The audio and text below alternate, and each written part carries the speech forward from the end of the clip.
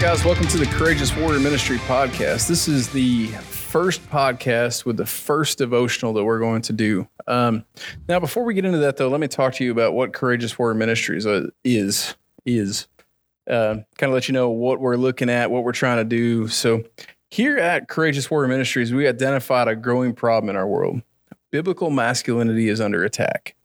Who culture says we're supposed to be as men differs greatly from what God says that we're supposed to be. So we know that as men, Satan tries to seek and destroy our souls. God wants the men of God to unite, but Satan is scared of that. And because of that, we don't want to back down from that. That's not something we ever want to do. And so Courageous Warrior Ministries is seeking to build up the masculine spirit in men, biblically speaking, to carry on to the next step. So with me today, I've got two of our board members, very good friends of mine. They're awesome guys. First I'm going to introduce you to is Brandon Baca. Say hi, Brandon. Hi, everybody. And the second is my friend Josh Schwarza. What's up? Today we're going to be diving into a devotional that we published here this week, and this podcast kind of goes hand in hand with that devotional. If you've read the devotional to this point, you know that we're talking about the full armor of God. So first things, guys, when we talk about the full armor of God, what is it that comes to mind? I mean, I know we've studied this study, we've had this devotional, so you guys have seen it and you kind of cheated to this point, if you will. But before we really deep dove into the full armor of God, before we wrote the material for this, what was your thought about the full armor of God? Well, for me on a personal note, the armor of God, when we're talking about that, study aside and just life experiences, I spent 10 years in the Army as an infantryman. Every day before we went on patrol, the first thing we did before we left the wire, we would check our gear for, defects, make sure we had everything that we needed to accomplish whatever our mission was for that day. So we would check our Kevlar helmets, or make sure that they're serviceable. We would go ahead and check our plate carriers, make sure that they would work, make sure that they actually held their plates. We check our plates, make sure there's no cracks in the plates, because if there's a crack in that plate inside the plate carrier, you get shot, that bullet's just going to go right through that crack. The plate's not going to do its job. And then we'd also check our ammunition, our weapons, make sure we have our night vision in case, we happen to be out later than we expected and it gets dark. The full armor of God, what I envision it is, really, it's just like the American soldier, but we have to start the day off checking it and make sure, that we're wearing it and make sure that we're wearing it without defect. Brandon, what about you? Josh said it best, honestly, and that's why I wanted him to go first, is talking about that armor, putting it on and knowing what it means, that it is a life or death situation. It's the same way in the spiritual realm. When we wake up in the morning, that needs to be the first thing we do, is get on our knees and start praying to God and put on that first set of armor, to not let a minute go by without making sure that we have that protection around us. And then we talk about leaving the house, leaving our family behind and everything else. They need that protection from us as husbands, as fathers. That needs to be one of our top priorities before we even leave the house, to make sure that they have that as well, that covering.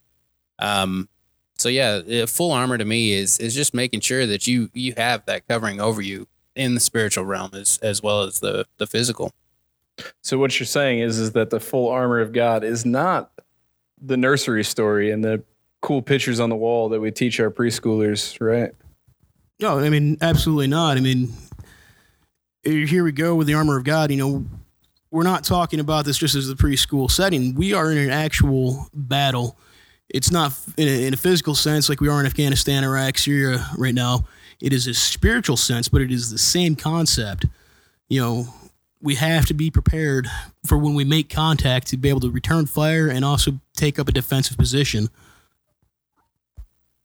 So before we go any farther, I want to talk about the scripture, the actual scripture associated with this. So we're all kind of talking apples and apples. So I'm going to read. This is from Ephesians 6:10-17. I believe it's the NIV version. I don't have it wrote down on my paper, but if not, it'll be close enough to the NIV version. So here we go. Verse 10, it says, "Finally, be strong in the Lord and in his mighty power. Put on the full armor of God so that you can take your stand against the devil's schemes.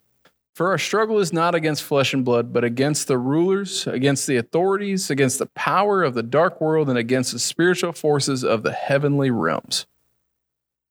Therefore, put on the full armor of God, so that when the day of evil comes, you may be able to stand your ground. And after you've done everything to stand, stand firm with the belt of truth buckled around your waist, with the breastplate of righteousness in place, with your feet fitted with the readiness that comes from the gospel of peace. In addition to all of this, take up the shield of faith, with which you can extinguish all the flaming arrows of the evil one.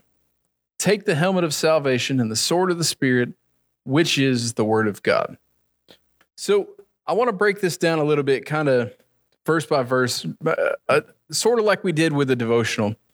Day one in the devotional, the scripture covered the first 4 verses. It was 6:10 through 13. It said, again, finally, be strong in the Lord and in his mighty power. Put on the full armor of God so that you can take your stand against the devil's schemes.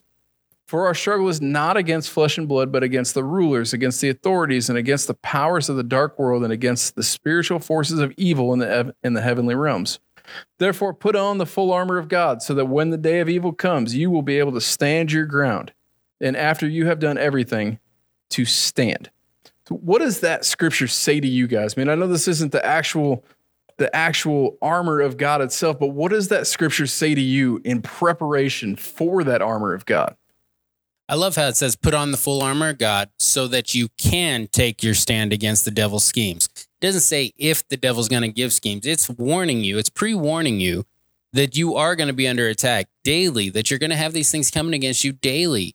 So it says, stand against the devil's schemes. Make sure you have it on so that you can stand against those. You know, I don't really think I could say it much better than Brandon just did. I mean, we have to be going forward every day expecting that contact will be made, that, you know, the devil's going to come against us. He's going to use our weaknesses against us. You know, so preparation to counter that is vital, and that's what the armor of God is.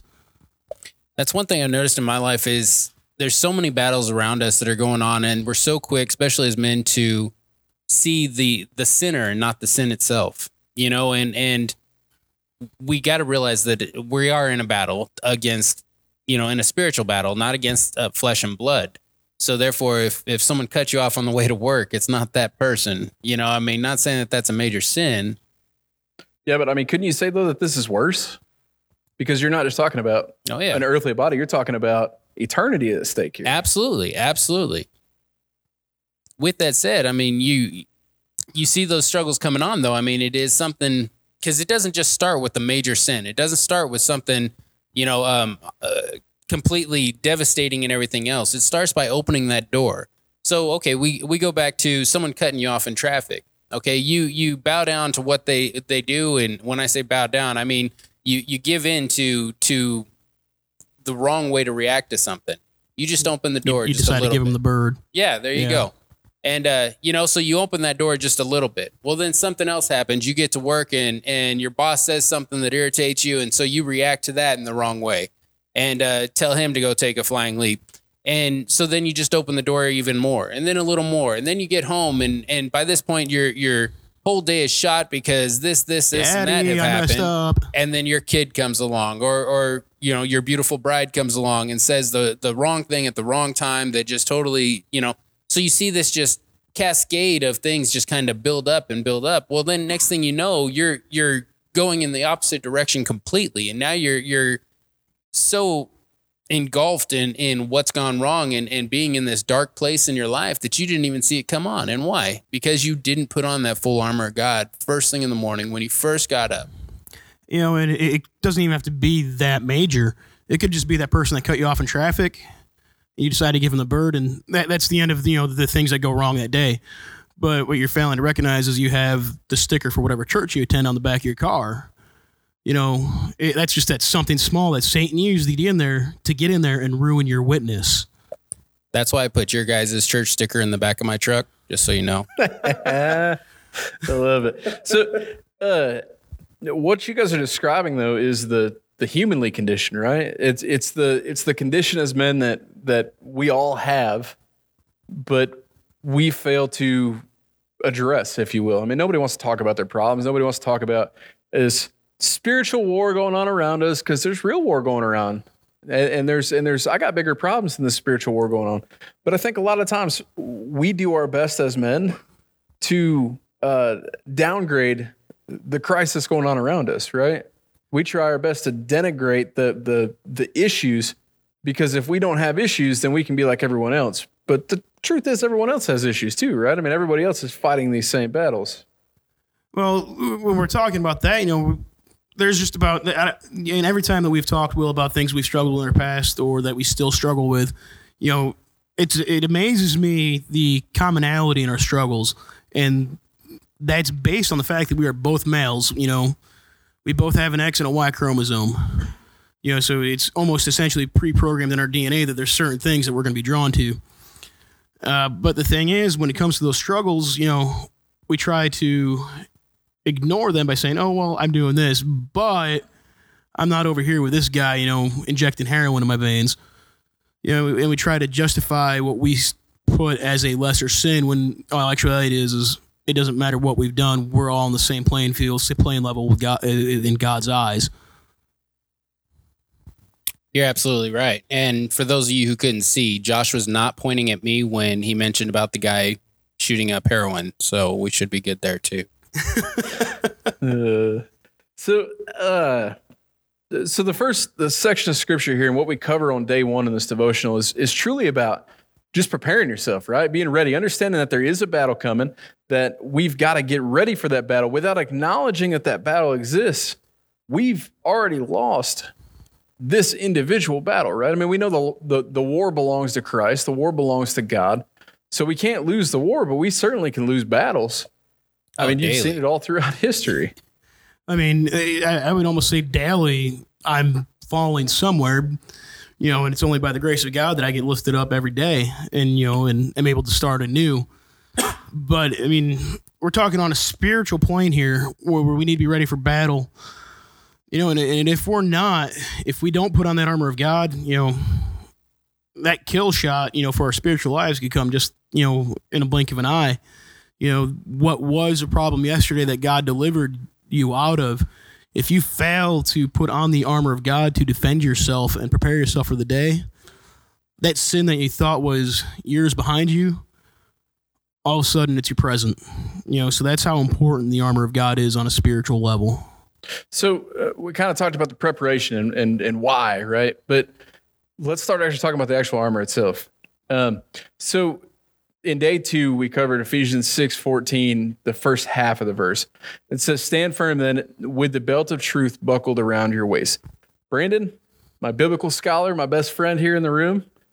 I'm just kidding, Josh. Hey, you know what? I used to be great when it came to biblical knowledge, but then I fell away from Christ, and I'm in the middle of rebuilding the knowledge, so I will let you have that. Oh, I was talking about and I will remain your best friend. Yeah, I was talking about the best friend part. Hey, well, I know that was a lie, so that doesn't bother me. So, Brandon, talk to me about the belt of truth. Talk to me what that means to you when you hear belt of truth. The belt of truth, I believe, is when they're speaking about it, the best thing I've ever been told is that with the belt of truth, you can't minister to others if it's built on a lie. I can't speak to somebody about something I'm going through. I guess the best way I can describe it is it says, don't worry about someone else's splinter in their eye while you still have a plank in your own. I believe that goes right along with what they're saying here with the belt of truth. If I have things going on, I need to be able to go to my brother and I need to be able to confess those things to him and let him know that, hey, I have struggles going on. You also hear in the Bible where it talks about where a man and a woman should never, or a man should never go to bed without, with anger still on his heart, and in that said, it's kind of the same thing. If I wake up that morning, I'm like, oh Lord, please be with me today. I need your strength. I need your healing. I need this. I need that. And God's saying, well, you still haven't asked me for forgiveness for this. Yes, he forgives our sins, but there's power in that confessing with our lips. Hey, Lord, I fell short last night. I fell short yesterday.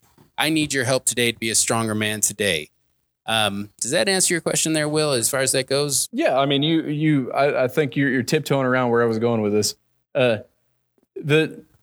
the belt is such an important piece, right? And it's weird that, I mean, you think about when you get dressed in the morning that the belt starts as the final piece to tie everything together, right? Absolutely. But here, with all this, it starts as the first piece because of the importance of the truth of the gospel, of the message of Christ, of all of God's work and everything God's ordained.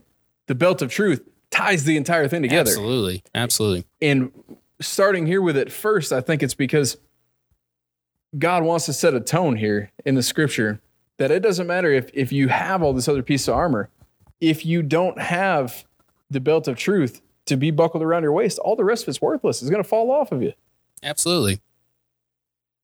So would you almost say that's one of the most key things? I mean, that's what holds your shield on. And in the Roman days and everything, it was one of the things that held everything together. It's what held your sword up. It's what held your breastplate on. It's what, I mean, kept everything connected together. You know, when it talked about, wrap up your, what is this word? I don't want to get that wrong on recording here, but basically wrap up your tunic and to be able to run and be able to battle and things like that. That's what they tucked it into, was the belt of truth, you know, and to have that as your, almost your foundation, as we'd say. Yeah, I'm with you. I'm right with you. And I think that understanding that the importance of that belt, I mean, when I look at myself, right, when I look at myself in the morning, when I get dressed and I take off out the house, without my belt of need, not belt of truth, but belt of need in my own outfit, my pants fall down, my outfit falls apart. And so without my simple belt of personal need, I know that I can't even face the day with what I'm wearing. So I really understand the piece of armor here and how important it is for the belt of truth to tie everything together. Oh, I mean, I'm with you on that. You know, without my belt, my pants are on my ankles, and not only that, you know, everybody that knows me knows that I carry. Without my belt, I have no place for my holster. I have no place to put my pistol. You know, and that's just something that's vital. You know, that's a piece of equipment that I judge that I have to have every day. But if I don't put the belt on, I can't carry my weapon, and I'm going to be tripping because my pants are going to be around my ankles. I mean, it's that simple. Now there's the next piece. I don't know if you guys got anything more on the belt. One more thing here, Will, that I was noticing is, you know, there's been so many times where people have been hurt by false witnessing and false testimony and things along those lines, and what the Bible really says. And don't get me wrong, I'm not a complete biblical scholar by no means, but the fact is that I know if something's said to me, I can basically line it up with what the word says. I know if someone comes to me and says, hey, wait a minute, you know, the Bible says, thus saith the Lord, and I can say, wait a minute, it also says this. And having that basis to be able to that foundation to go off of, you know, I think that's why it's so important to have that truth, not just inside of ourselves, but also to know what the word is, to know that truth that's inside of us. And it comes with what we'll talk about here shortly also. I agree. So, and I definitely certainly don't want to denigrate that point, because we're going to get deeper into that point as we keep going here. But understanding the place from which truth comes from and what actual truth is, why it's so important to be what holds everything else together. And for us, if you're wondering, just in case you're not 100% sure what we're talking about, the truth is found in the Bible. We know that the gospel is 100% accurate. We know the gospel is 100% correct. We know that there is no part of scripture that contradicts one another, which is crazy to think that even with, you know, all these different authors and everything else, that you would have a book that big put together that wouldn't ever have any contradiction in it. I mean, the only way you can ever say is that it's inspired by God. So completely God breathed and God lived. So moving on to the next piece here, it talks about with the breastplate of righteousness in place. Now, I want to define what righteousness is, and I know that I did this on day 3, but I think it's important to understand what righteousness is. Now, as a early Christian, and as a Christian a year or two ago, not even that early in my Christian walk, I struggled with the idea of righteousness, because it's not something that I can comprehend. It's not something that I can reach out and touch. And we talk about righteousness all the time. And I think there's a lot of men who probably struggle with understanding what righteousness is. So I want to give you the definition of righteousness. What the actual Oxford Dictionary definition is: righteousness is defined as the quality of being morally right or justifiable. Again, even with that definition, it still doesn't make 100% sense to me. Thank God that God is God and he understands what complete righteousness is. But when I kind of hear about the breastplate of righteousness, I think of a couple different things. The first thing I think of is, what is a breastplate used for? In all actuality, it's used to protect your lungs and your heart, right? Your heart probably being the most important. I mean, you can live with a punctured lung. You can't live with a punctured heart. So it is very important for protecting the heart. Now, if you have an unrighteous heart or a heart that is not morally right and justifiable, you got a problem. So the breastplate of righteousness is truly protecting your heart, in my mind, with the righteousness of God, because none of us are righteous. None of us are perfect. None of us are anything like that. All the morals that we possess as men come from God. There's no other place that they can originate from. So, guys, talk to me about what you guys think when we're talking about the breastplate of righteousness, and just any other thoughts that you have on this topic, if you will. The breastplate of righteousness, this is an easy thing for me to understand, maybe not necessarily the whole concept of righteousness itself, but as far as what the breastplate did. In the Army, like I've mentioned earlier, our plate carrier, that we wore on our missions, it held our plates in place, that covered all of our vitals. It covered our heart, covered the lungs, covered the liver, essentially the vital area that would almost instantly kill you if you were shot there. And when you look at it, in the sense of the Roman soldier, it essentially the breastplate covered from the neck down to the waist. And that way, whenever the enemy forces that they were going against, they fired their arrows, their spears, or the swords, if it would make contact with that area, the concept is that breastplate is going to deflect, that weapon away from the vitals. And where we come with that in a spiritual sense, Satan's going to be throwing things at us. He's going to be throwing those arrows at us, in the form of temptations. The common thing that men struggle with is going to throw that, that dart at you, for pornography, or looking at that other woman that's, that lives across the street from you that's not your wife. He's going to throw that dart for jealousy. Oh, your neighbor just got a new boat. Holy crap, that'd be nice to have. And what this breastplate does of righteousness, it helps deflect those darts, and it helps us recognize that temptation that's being thrown at us. And I'm with you. So I'm gonna cheat and go ahead a little bit here. We're not leaving this topic, but because of something you just said, I wanna cover 2 points at once here. So day 5, which is the next day, it says, in addition to all of this, take up the shield of faith, which you can extinguish all the flaming arrows of the evil one. So I'm with you. A flaming arrow to the chest sounds extremely painful, and when they wrote this, they're talking about the flaming arrows of the evil one. They're talking about the things like temptation, like lust, like all of the conditions of the flesh, if you will.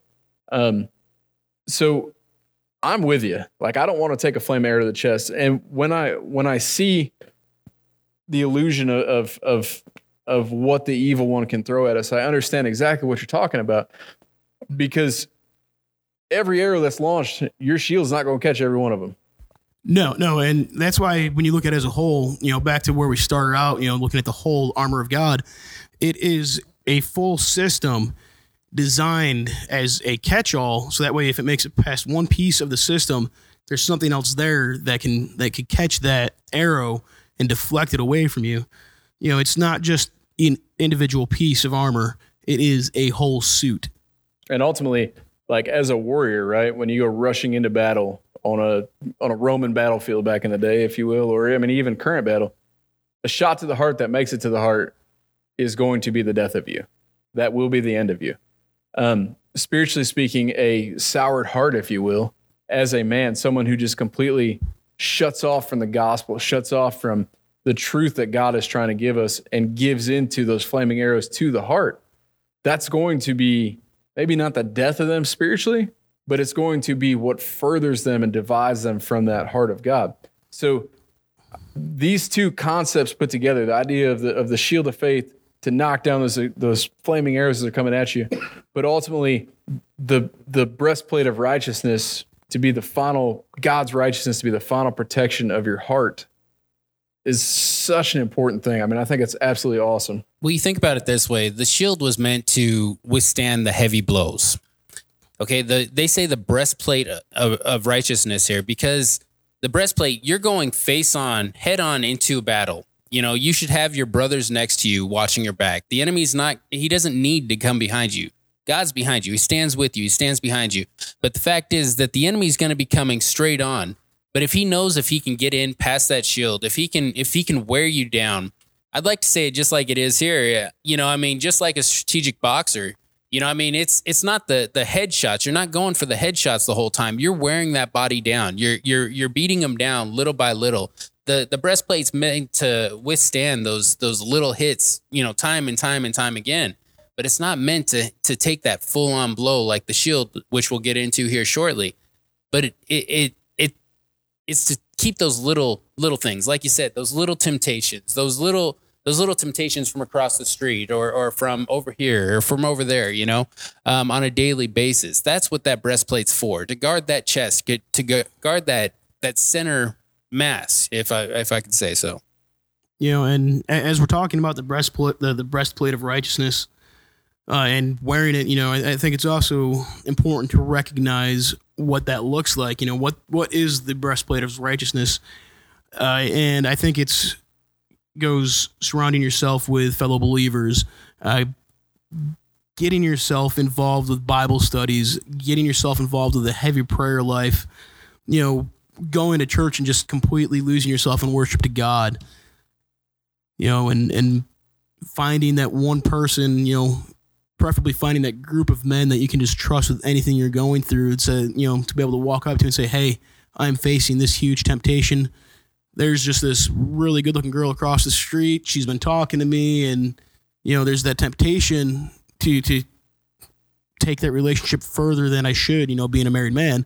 We need to find those Christians that we're comfortable with, to have those conversations with, so that they can help keep us in check. So, and I want to, I know you said we're going to get to it eventually. We're going to get to it now. We'll come back to the feet fitted part, which is also super important. I'm not trying to skip over it, but while we're talking about the shield of faith. So I'm a big movie buff. I talked about this at the conference we had. I talked about this at the churches we traveled to. The armor of God is like really important to me. It's really cool to me. The idea of putting on the armor to go fight in battle. So in this movie called 300, which is one of my favorite movies. Horrible movie. Yeah, it's a good movie, Josh. It's a good movie. Watch Black Hawk Down. Okay, but for this illustration, for this purpose, 300 is perfect, because there's a scene in 300 where the 300 warriors, and at this point they've cut loose a bunch of warriors, so there's less than 300. There might be 75 or 65 or 55. I don't know what the exact numbers were, but at this moment, they stand in front of the Persian army, and they're kind of laughing at the Persians because they're not scared of them. They're outnumbered. They're outgunned. They don't care. Like they know that they're well prepared for this fight, and they're ready to go. So they're standing there and they're kind of laughing, and they hear like this buzzing sound in the air, and they realize, there's a bunch of arrows coming down at us. And to the point in the movie, it makes the illustration of blacking out the sunlight because there's so many numerous arrows, which I can absolutely see. If you got that many arrows shot at you, I could see how it would just kind of cloud out the sunlight. So what these guys do, to your point, is instead of them being like, we got to run, they don't run. What they do is they kneel down in battle formation and they all raise their shields up. Together. Yeah, together. And they link shields together, side to side, over each other's face, over each other's head. They form this big protective cocoon over all their guys. And as these arrows rain down, they're just sitting there laughing because they're like, we know this isn't going to be effective because we have this shield that's taken the brunt of all of it. And because we've got our brothers surrounded us to where we know that not a single one of these arrows is going to get by. Side note, that's completely true. When you're in battle and you get bullets or artillery raining around you, if you're on the front lines, you're kind of just laughing at it. It's all you can do. It's fun. You're sick.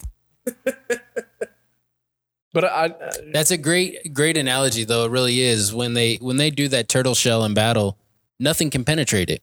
You know, if you got brothers to the back, to the front, to the sides, above you, behind you, everything else, the enemy can't get in that same way. You know, that's what I love about having this group of brothers that we have, to be able to surround yourself. I know that at any given time, I can get a phone call, but I can also give a phone call saying, hey, I'm struggling with this.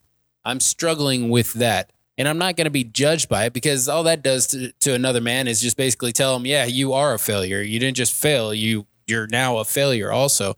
But to have that band of brothers to hold that up and know that the enemy has no power over us.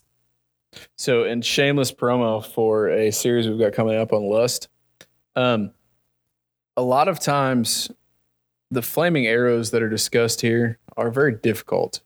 They're difficult to discern. They're difficult to understand. You look at a situation and some nice cashier lady gave you a smile and kind of flirted with you, or you think kind of flirted with you. I don't get that as much as you guys. I'm sorry. Well, you're better looking than me, so I figured you probably would. I mean, you are the best looking guy here, Brandon. So, but these little things can kind of send your mind off on a tangent toward destructive behaviors.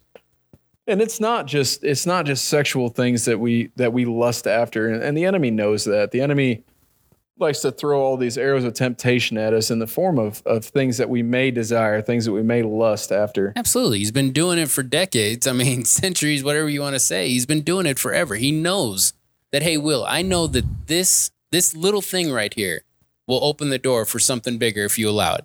But hey, Josh, I know that this thing, it's not the same thing as his thing, but I know it'll open the door for you also, for the enemy to walk in and just kick down the door in some sense.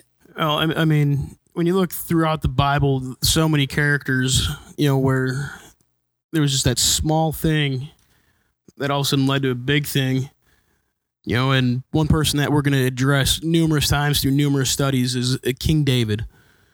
You know, this is a guy, he lusted after power, he lusted after women, and he chased those things numerous times. But in the end of it, you know, when he realized he screwed up, the great thing is he went back to God, and it wasn't God saying, you know what, that's the last time, you know, we're done. God said, hey, you know what, we're going to have to deal with the repercussions of your sins, but I still love you. Welcome back home. And I love that you're talking about David.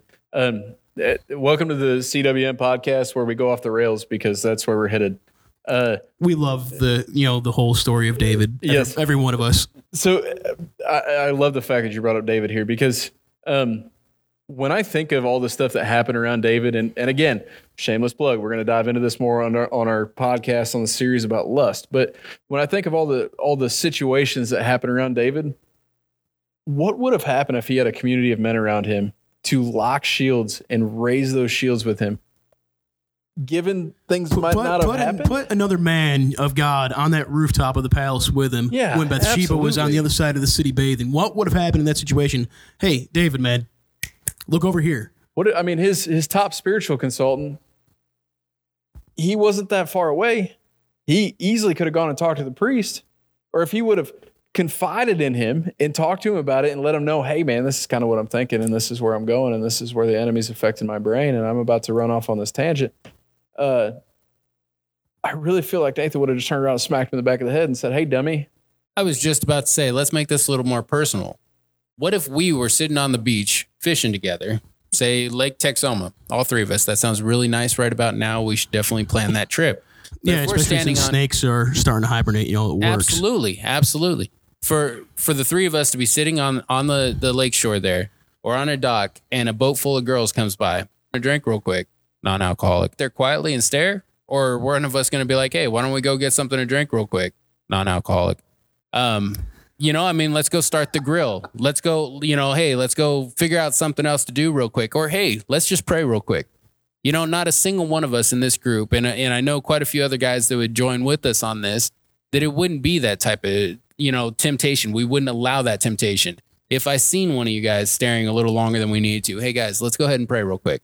because I would know what's going through your head at that very moment, because we are still flesh. I mean, as much as we love our wives dearly, okay, but there is still that thing there that you know, I mean, as men, the enemy knows what kind of temptations are out there. And if we don't prepare for that before we even go there, there's that possibility of it happening, you know, but that's where you got to have those men to stand strong with you on those rooftops.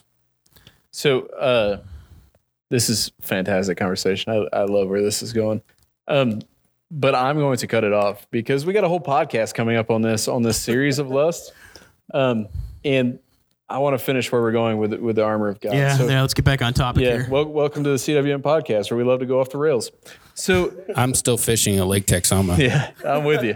So hey, they're about to start stocking the Blue River with trout. Just throwing that out there.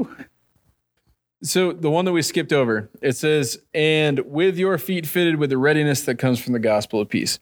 So when I hear about this, I think of a couple different things. I think about, I like to run, and I work in the I don't know oil why. field.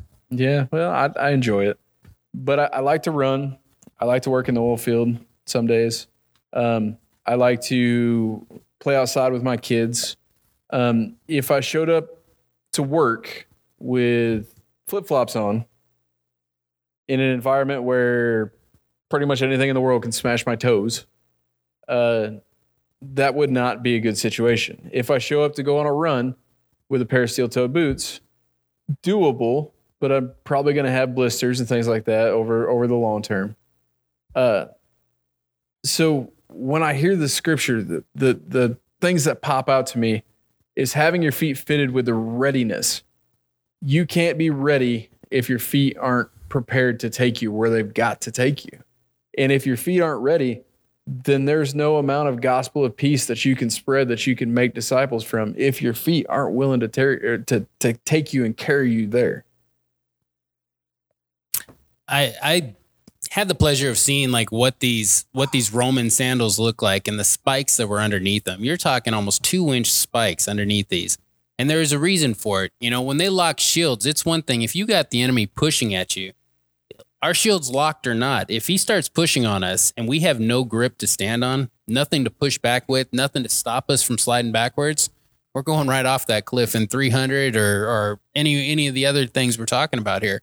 But that was why it was so incredibly important to have the right gear there, to be able to stand firm. When it says stand, well, we can't stand if we're slipping and sliding in some flip-flops. They weren't just your average sandals out there. You know, they were equipped with huge teeth on the bottom of them so that they could push back when the enemy pushed on them.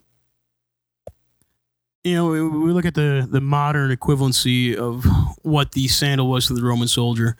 Then we look at now what we have with the American soldier and the American Marine wearing in our combat boots. They're designed to have that ankle support that's able to carry you and whatever gear you happen to be carrying onto that battlefield, you know, to give you a good ankle support so you're not rolling your ankle and, you know, ended up falling back and becoming a liability to your other troops. You know, and you need the proper footwear to carry you to the battle. You know, so that way you can get in the battle if your brother's getting pushed around. You know, if that temptation's coming at him, you know, you need to be able to have that proper footwear so you can get in that battle and help him out and help protect him. So, and then for time's sake, kind of moving along here, the last two pieces that we haven't covered yet are the helmet of salvation and the sword of the Spirit. So the helmet of salvation, when I think of the helmet of salvation, I think of putting on that helmet like the old Roman-esque warrior outfits. What I kind of think about is the importance of protecting your brain. As a Christian, how important it is to protect the things that float around in your brain, if you will. There's a lot of our lives, if we're willing to seriously have this conversation as men, there's a lot of our lives that doesn't ever come outside of our head that we wouldn't be proud of if it ever was spoke. Because we think a lot of things, and protecting those thoughts, if we don't, it's something that the enemy will use against us. Allowing ourselves to have a negative thought life, a thought life that is not God promoting, God chasing after, will ultimately lead to deception, to destruction, to all of these nasty, evil things that we don't want to be a part of. Well, when we look at like the helmet, and I'll also look at the sword of the spirit. The last two pieces of equipment that we really haven't talked about yet. Sorry about that. The helmet of salvation. Again, I'm just going to draw back on my experiences as an infantryman. We have the advanced combat helmet, which is the helmet that we wear nowadays in the United States Army. The fact is that helmet works. I have friends who have had 7.62 rounds deflected off of that helmet. It rang their dome a little bit, gave them a concussion, but they're still alive today because of that piece of equipment. So that is a very, very, very important piece of everything, and it's not something to be taken lightly. And then when you get the sword of the spirit, and it's, if you look at everything that's mentioned, notice that this is the only offensive piece of equipment that's mentioned. Yeah, and I was going to go there too. And what that is, it's the Bible. And we've talked before earlier in the podcast about knowing the Word of God. Right here, the offensive weapon is the Bible. And you need to get into it so that way when those darts come back at you, those arrows come at you, you've got all your defensive equipment. You've got that breastplate. You've got that shield. You've got that helmet that's covering you. But it does you no good if after you go ahead and take the advantage of the fight and you turn it around. It does you no good if you have no way to go on the offensive. So I'm going to kind of throw this out here to you guys. And I think maybe individually we probably talked about this, but have you ever really stopped to consider that all of this armor that you would put on, the full armor of God, there's nothing that protects your back. There is nothing out of the armor of God that protects you from the back. Why is that? Because when the fight's going on, as a Christian man, as a warrior of God, you're not called to turn and run. Absolutely. Well, and not only that, when you look at the whole way the Roman army was structured, there was no need to cover your back because you already had, a fellow soldier that was covering your back. There's no need for that to be protected because somebody else was protecting it for you. And that goes back to what we were just talking about a couple minutes ago about having, those fellow believers that you can trust in, that like Brandon said, that, not only that, will call on you, but that you can call on them in a moment of temptation to cover your back. And I just think of the implications of that though. Like, so you've got this full armor suit, and ideally, if you were designing your own suit of armor for a battle, you would design power armor from Fallout 3. Yeah. You at very least you would design it with total 360 degree coverage, right? Because you don't know what the situation is going to be. You may have to turn and run and retreat at some point if you're in a battle. Any battle, I don't care what it is. But in this battle, in the spiritual battle, there's no room for retreat. The minute you turn your back and you start to retreat, all those flaming arrows that your shield of faith was catching and that breastplate of righteousness were knocking down if they made it through, you have no more protection. So as you're running away, the enemy doesn't stop launching the arrows. They just start hitting and they start getting home and they start penetrating what it was that you were trying to protect. So let me ask you, Will, why would you run? Is it because you'd be scared? I mean, is that why most men turn and run? Is that why we tend to fall short in areas and stuff like that? We start to surrender and retreat right away. I mean, if we were to, I to answer my own question there, I believe that a lot of people, they get in this fear factor that the enemy's too strong or the world around me is too influential and I just have too much pressure and there's too much going on and life's just chaotic and everything else. Let me go ahead and just turn and run to what I'm comfortable in. Or do we rely on God and know that He's our strength in that? So to kind of give you my thoughts on this, then I'm gonna let Josh elaborate his too. But what I think the biggest problem that men face is that there's uncertainty and that there is a comfort zone that we all love to live in. And when we're faced with any battle against the enemy is very skilled. If we're being honest, if we're being candid and sitting here having this conversation with a group of guys, the enemy is Satan is a very skilled adversary. He preys on your emotions. He tries to get you to believe the lies that come from him. And at the end of the day, if he can convince you that the battle isn't actually won, that the war is not won, well, then that puts fear in your heart. Now, if you were just practical saying, if you were on the street and you were walking down the sidewalk and a bank was getting robbed, okay, you're both packing, you both reach for your guns. But there's a lot of men who would see that situation in not knowing what the outcome could be, they would turn and run. Or they would seek help from somewhere else where they feel like there's more power or more ability to ensure that the victory is going to come, right? But what men forget is that the war's already been won. That we serve a commander-in-chief in Jesus Christ who's undefeated. He's gone to the cross. He's won the war. We face these individual little battles, but if we follow the prescribed battle plan that our commander-in-chief has come up with, we can't lose the battle even. So men get stuck in this comfort zone and they're unafraid of what's coming. And then when the battle presents itself, they're like, oh crap, I got to turn and run because I don't know if I'm going to win this. I don't know if I'm strong enough. Well, to go back to the original question of why do we turn and run? Well, it's because like Will was saying, we're facing a skilled adversary. He's not going to start out, on a full press, launching everything at us. He's going to throw a shot at us here, throw an arrow at us over here, to put us on edge. So by the time that the full battle starts, we're already wore out. So why are we going to turn and run? We're worn down. We look over here and see our comfort zone. It's like, you know what? I'm just going to run over there. I'm going to take some rest, and I'll try to pick up the battle another day.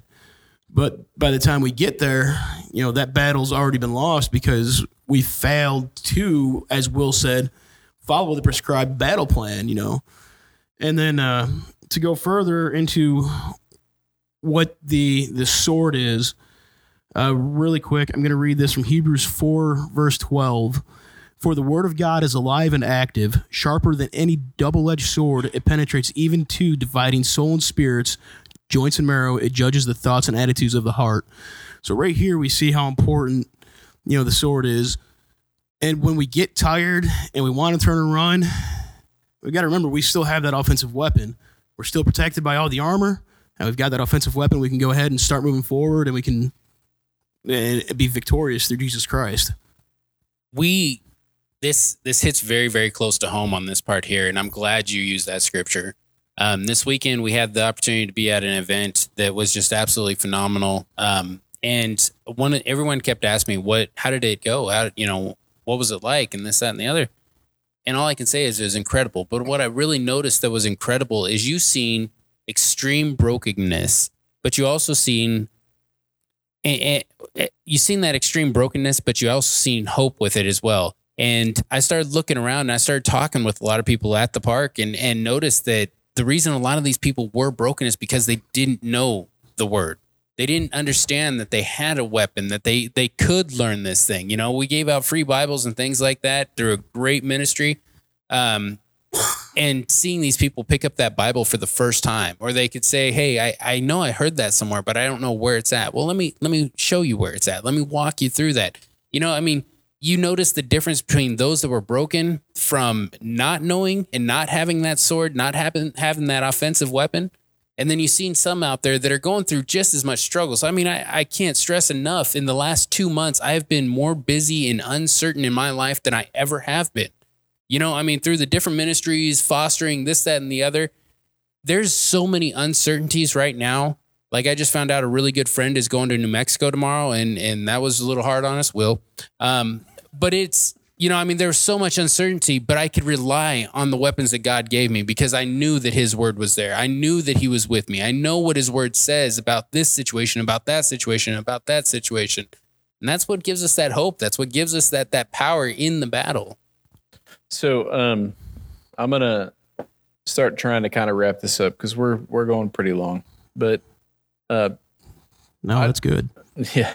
I mean, this is fantastic stuff. And I hope that everybody listening to this is getting good information from this, that they're able to maybe expound upon what their idea of the armor of God truly is. So I just want to kind of take a couple of thoughts here and start to begin to close this out. But guys, I want you to understand, and through this podcast, we're speaking to men because we're a men's ministry. That's what we do. But I mean, this isn't limited to just and men. to expand on that real quick, we are a men's ministry that's built by laymen. None of us are ordained pastors. A couple of us, might eventually get there or on our way there already. But we're just men who have a heart for God. And with this ministry, one of the things that we're trying to do is we're trying to encourage men. We're trying to build men up. We're trying to reinstill that biblical sense of masculinity and purpose that so many men just don't understand, or they're missing it. And not having that leads them down a road that is destructive, not only for themselves, but for their families. So when we talk about the armor of God, we're not talking about the preschool story. We're not talking about the cute little things that your kids bring home from Sunday school and they cut out and it's this little piece and that little piece. We're talking about real applicable covering, defensive covering against the enemy for the spiritual battles that you are facing right this second. And I promise you that if you're going through a spiritual battle, that there's another one coming. So even if you're on the downside of this one, there's another one coming. The enemy doesn't rest. He's got a battle plan that's designed to try to wear you down, as Josh was saying earlier. He's got a battle plan that has the intent of essentially making you too tired to fight. Because if he can make you too tired to fight, then there is no opposition for him, and he gets to ride in, and he hopes that you turn and run, and then he can sink those flaming arrows of lust and temptation and desire and everything else into your back and destroy your family and destroy your walk with Christ and ultimately your witness and your ability to proclaim the name of Jesus.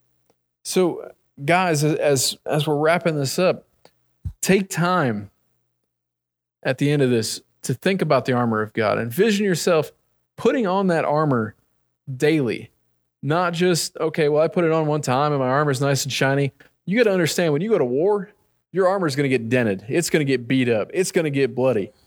You still got to put it on tomorrow. So you may have to come home that evening and beat the snot out of it and make it so it fits again and clean the blood off it. But guess what? Tomorrow you got to put that armor back on. Get back to base. You got to check over everything and fix any deficiencies and get ready for the next fight.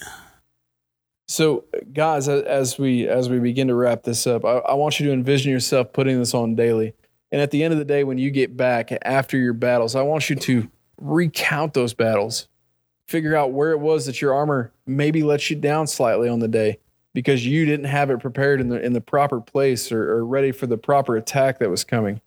We've got to change the way that we approach the battle with the enemy, and it starts with the armor of God. Guys, you got any closing thoughts on this before we call it a wrap here? Well, first off, if you haven't had the chance to go ahead and look at the study that was published, we'll have it put on our Facebook page. Go ahead and look at the study, partake in it. It's a 7-day study, just 1 week. You take 20 minutes out of your day every day, either in the morning before you go to work or as soon as you get home or right before you go to bed. I would encourage you to take the time to go ahead and look at the study, and not only look at our study, but go ahead and, balance it off the Bible. Just don't take our word for anything that we're saying on the podcast or in the studies. Get in the Word and study it yourself. Get into your church and, question your pastors. Go ahead and just get the full press on for studying and getting in the Word and finding out what's in there. I'd just like to encourage you guys, as we go over all this, it's the best way for me to say it is in the morning when you guys are getting ready for work, or if you guys work a night shift, just before you leave the house, visualize putting on that armor. Every step of it, my morning will start off as I hit my knees to the floor and start off in prayer. That's the first basis to starting this whole process off in the morning. But as as you after you shower or however you decide to do it, as you're putting on your clothes, as you're putting on those work boots, as you're putting on that belt, and putting on the rest of your gear, ask God to do those things for you. I highly recommend you get a motorcycle so that you could put on that helmet as you're getting on there. I mean, it just helps me out personally quite a bit. But just visualize these things, you guys, as you go through it. Pick up that Bible. Don't just leave it by your bed. Take it with you. Take it with you to work, wherever you're going, and just have it with you. So when those opportunities do arise, that you can pull it up. I know a lot of us have it on our phones now. That makes it a little easy to carry with us. Just to be able to have those words with you on a regular basis is going to be what gives you the win in the battle each day. And I want to remind everybody as we're closing this out that none of the armor of God is designed to protect your back. And I really want that to be a point that we hammer home. You're not called to turn and run from the fight. Never, ever run from the enemy. Don't give him that free shot. Don't give him that free advantage. Engage him, attack him, move forward. Be the courageous warrior that God has called you to be, under the understanding that the battle belongs to the Lord, and that ultimately the war has already been won. Thank you for joining us today for the Courageous Warrior Ministry podcast on the armor of God. We love you. We praise God for you. We thank you for being part of our ministry, whether you're here or not. Amen. Well,